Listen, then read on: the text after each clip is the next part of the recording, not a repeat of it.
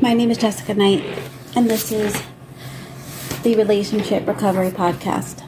Thank you for being here with me today. And I'm going to continue down the path of signs of narcissism, or how narcissism or abuse presents itself.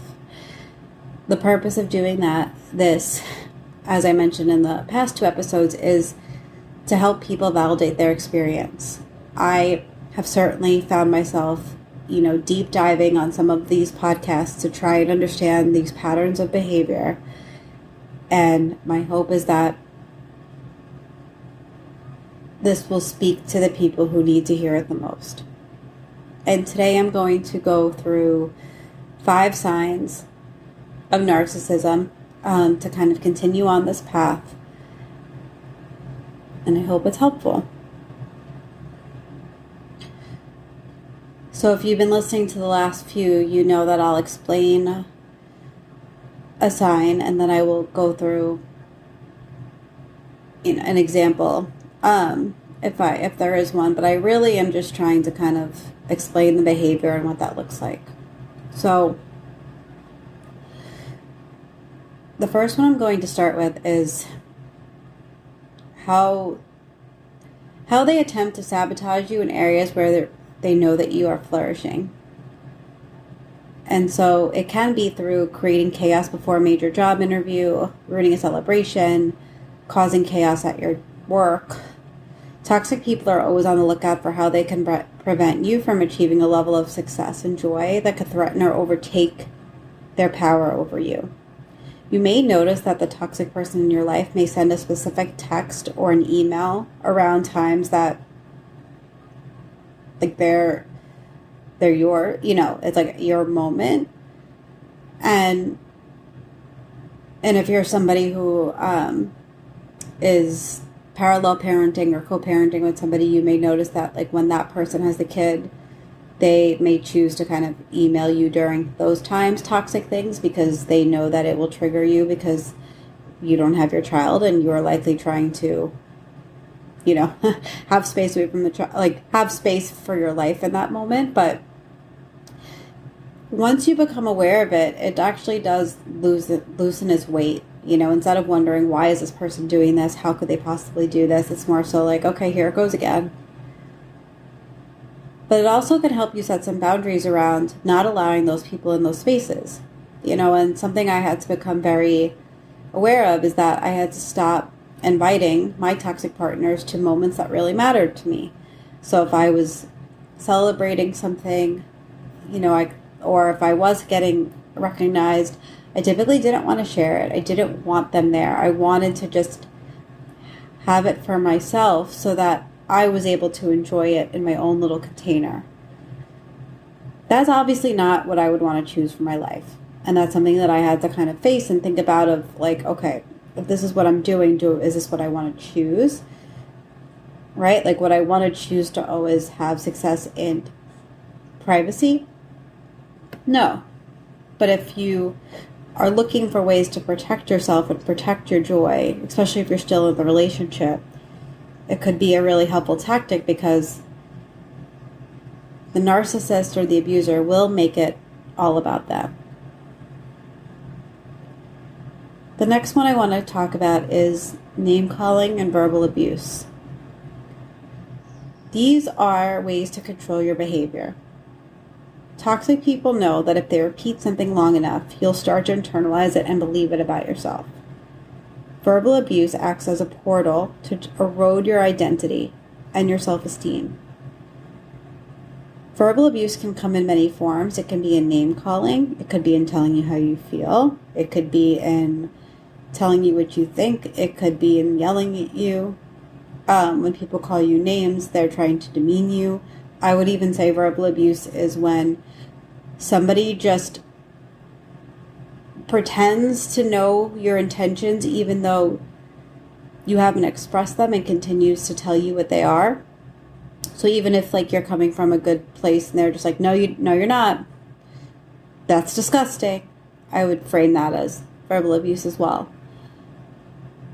And so verbal abuse is one of the hardest things to begin to walk away from and to begin to separate yourself from, because very often you're being yelled at and you're not able to look at it and just be like, okay, those are words and those words are not true and those words hurt.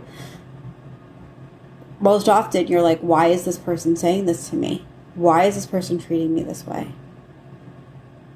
And so if you are dealing with an emotionally abusive situation, it will be really important for you to begin to try and right-size what you think about yourself and what you think about a certain moment. But if you are dealing with somebody who is, a narcissist in your life, and they could be a family member, a friend, if they are a partner, you may want to realize that like a lot of the words are projections. Everything's a projection. When you're dealing with a narcissist, every single thing is projection.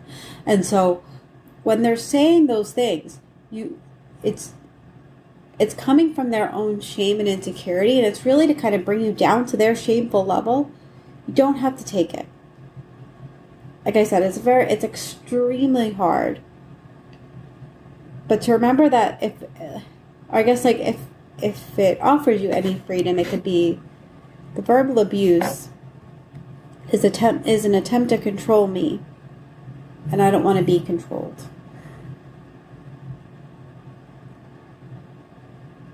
This actually leads right into the next one, which is they attempt to micromanage your life. And they may try and control where you go, where you see. They may try and place undue pressures or demands, take up your time so that you're unable to pursue the dreams or support networks that they know are outside of their psychological jurisdiction. I had a partner once tell me I was going to too much therapy. And I was like, well, I don't really think I don't think you have a right to tell me like what is working for me and what's not. Same partner used to tell me that I don't have a release. Be like, you don't have a release at night. And I'd be like, I work at night. I have a child. Like I have a 5-year-old. I run around all day with said 5-year-old, and I work when she's at school and then at night. And it would be like, no, you need a release. You need to calm down. I always felt like that was his way of micromanaging me so that he didn't feel shame because he was quite lazy, when it came to some of those things or some of those aspects of life. Like he wasn't the type of person to stay up working without feeling like he was owed something. Whereas this is a choice for me. It always has been. And I love the work that I do.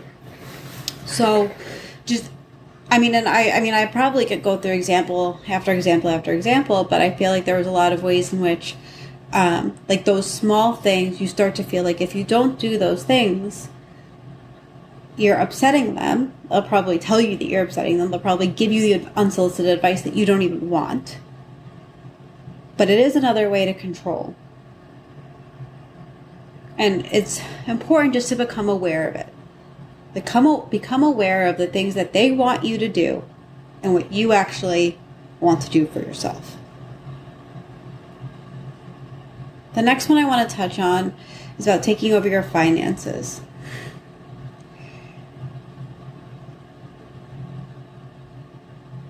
It's not just finances. It really is about like finances, career, and a portion of what you earn that's yours.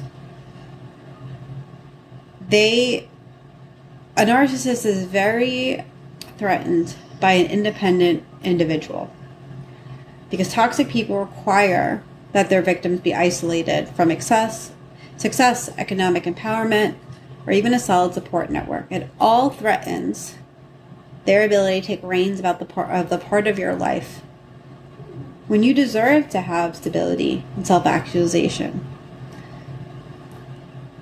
And so I see this a lot when, this is very related to the first one that I said, like your own success and your own worth becomes threatened, right? So like you may feel proud of yourself. You may feel in control. You may feel financially stable. You may feel worthy. All of those things are really triggering to the toxic person, especially if they don't feel that, right? And so you're so much harder to control when you are independent. And so a toxic person will really try and shake that. I am an extremely hard person to shake when it comes to this. Like I I really stand firm in my individuality, but also my independence. And I can name, there's very specific examples that I actually want to give that if you want to email me, I'll share a little bit more with you, Jessica at jessicaknightcoaching.com. But because I am in a, this is so hard to like talk about, which a lot of you will understand. Because I am in a co-parenting or parallel parenting relationship, I don't want to talk about it in too much detail, but basically like my ex-partner tends to think that like I should pay for everything for the child instead of there should be a joint or shared commitment. And that's all I'm going to say on that, but that's an example of like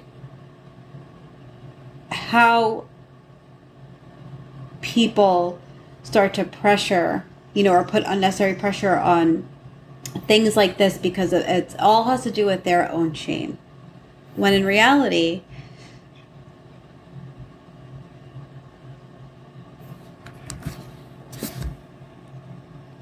everybody has access to the same resources and same potential. But this brings to the last one. They will compete with you rather than celebrate your accomplishments. At first, toxic individuals may exhibit very starry-eyed admiration of your achievements, but these achievements come under extreme scrutiny as they work to use them for their own agenda or diminish them in a way to feel superior. I can't tell you how much like love I was showered in the beginning of my last relationship when it came to the work that I did. It was like, oh my God, that's so awesome. Like, you're really helping people and you're independent. And then it very quickly would be like, like, what do you even, like, it was just always talking down to what I did. It was minimizing it. If I had like a great day where I felt like I made like a huge impact or even a great call. I remember one time, I got off like my calls for the day and every single call was on dating that day. And I was like, I just felt so good with the way and the progress that almost every client made. I was very much in the groove. And I said something like just changing the world, one date at a time or something like that. And he was like, really? The world? I remember just feeling so low in that moment. Instead of being like, yes, you fucking are. It was, really? And it's going to be really hard for you if you are in a relationship like this to wonder what happened. Like a lot of people say that. They're like, I don't know what happened. They used to really appreciate me. They used to honor my work. They used to be excited by my work. They used to think that I was great. And then things change. You have to remember that a lot of this goes through the love bombing phase in the beginning where everything about you is amazing. Everything you do is great. And then over time it begins to dwindle a bit because they can't keep that up. Their level of shame can't keep up praising you. You can't, if you have too much self-esteem, you can't be controlled. So with all of these that I mentioned today, the micromanaging, the name calling, sabotaging, you really need to look back and just say, okay, what do I think about me? What do I think about me?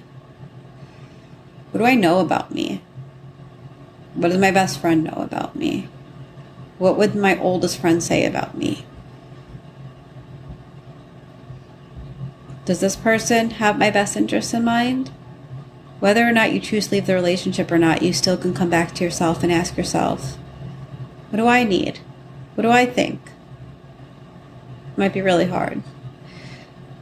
But it is possible with all of these areas. And it's just something that I work a lot with my clients on in coaching. I hope this was helpful. If you have any questions or feedback, you can always email me at jessicaknightcoaching.com. My website is jessicaknightcoaching.com. And thank you for being here. I will see you soon.